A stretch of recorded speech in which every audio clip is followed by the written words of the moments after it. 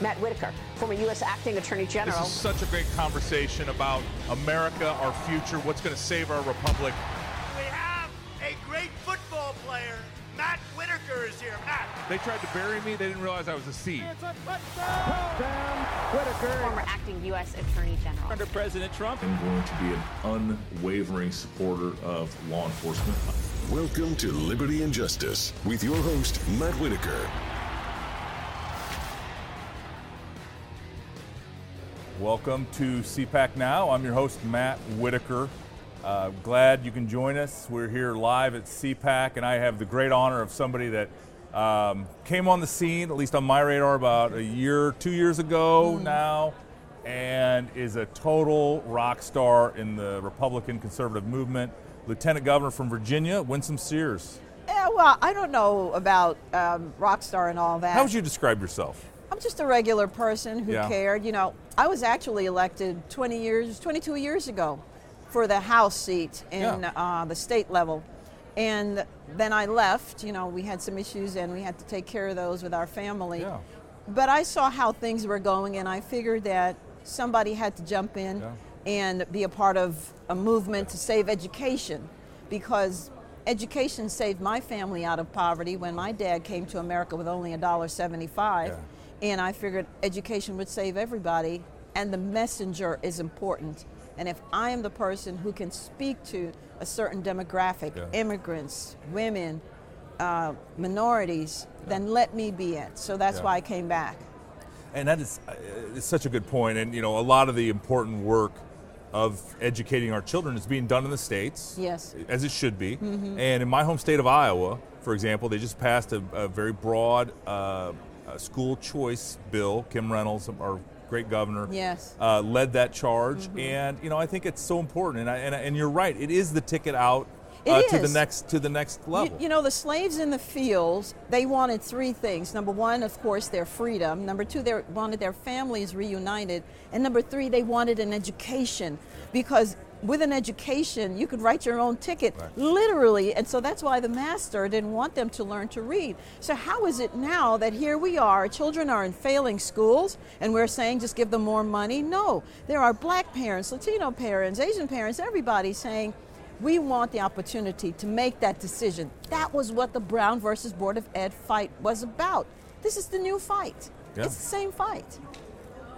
And you're leading that fight. You and Governor Youngkin are doing such a great job in Virginia. And, you know, and by the way, this is not to kill public schools, because it's both. You can do public or private. It's either and or whatever you want as the parent.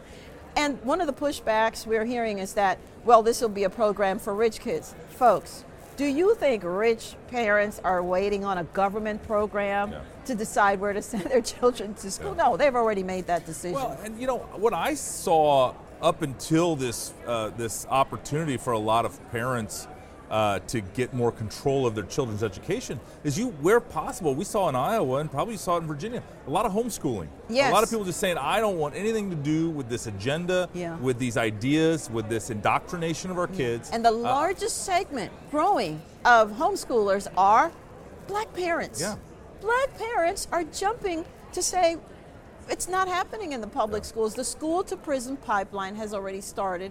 We gotta get rid of that. So, you know, it's coming. It's just a matter of time. Well, there's so many things we could talk about. You know, I'm a big advocate for, where appropriate, criminal justice reform. I think we need to use data-driven solutions. You know, when I was at the Department of Justice for over 7.5 years, both as a U.S. Attorney in Des Moines, Iowa, and then ultimately Acting Attorney General, what I knew is that there were for sure two ways to reduce recidivism. It was drug treatment, in-house drug treatment, what's called the RDAP in the federal system, and skills and training and education, and giving people, you know, even apprenticeships and opportunities within the prison industries to get a skill. And I think, you know, we should do that before we send people to prison, though. I mean, we could work on drug treatment and education and vocational training without having to send them to prison first. In Virginia's prisons, you know, we have opportunities where we can stop the recidivism rate so that they can go home and be the mommies and daddies that their children need them to be, and contributors to society. So we have education courses, 6 different types in some of our prisons. And in fact, we've heard of cases where the prisoner has asked the judge for more time so that they can be sent to educational prisons so that they will leave with a skill. We're talking about carpentry, welding, AutoCAD, you name it. This shouldn't have to happen because people are doing some of these awful things, crime. Why? Because they don't have the skill. They don't have the good education. They left school because they felt there was nothing there for them. Yeah. They didn't see a future in it. So if we can try to stop that, and I did prison ministry, men's prison ministry for 2 years, so nobody can say, well, she hates the poor and she hates, and no, this is not about that. This is about, again, education. We'll just change all boats, lift all boats. Yeah, so as I've walked around the conference today, and I've just met so many of our fellow patriots, from all over the country. And in fact, I just had somebody come up to me and tell me they live across the street from my parents. Oh. In my hometown of Ankeny, Iowa. Yeah, no, it's very small.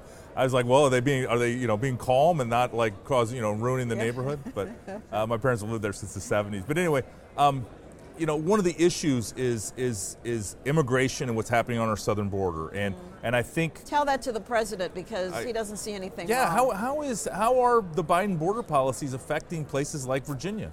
Well, fentanyl is a problem.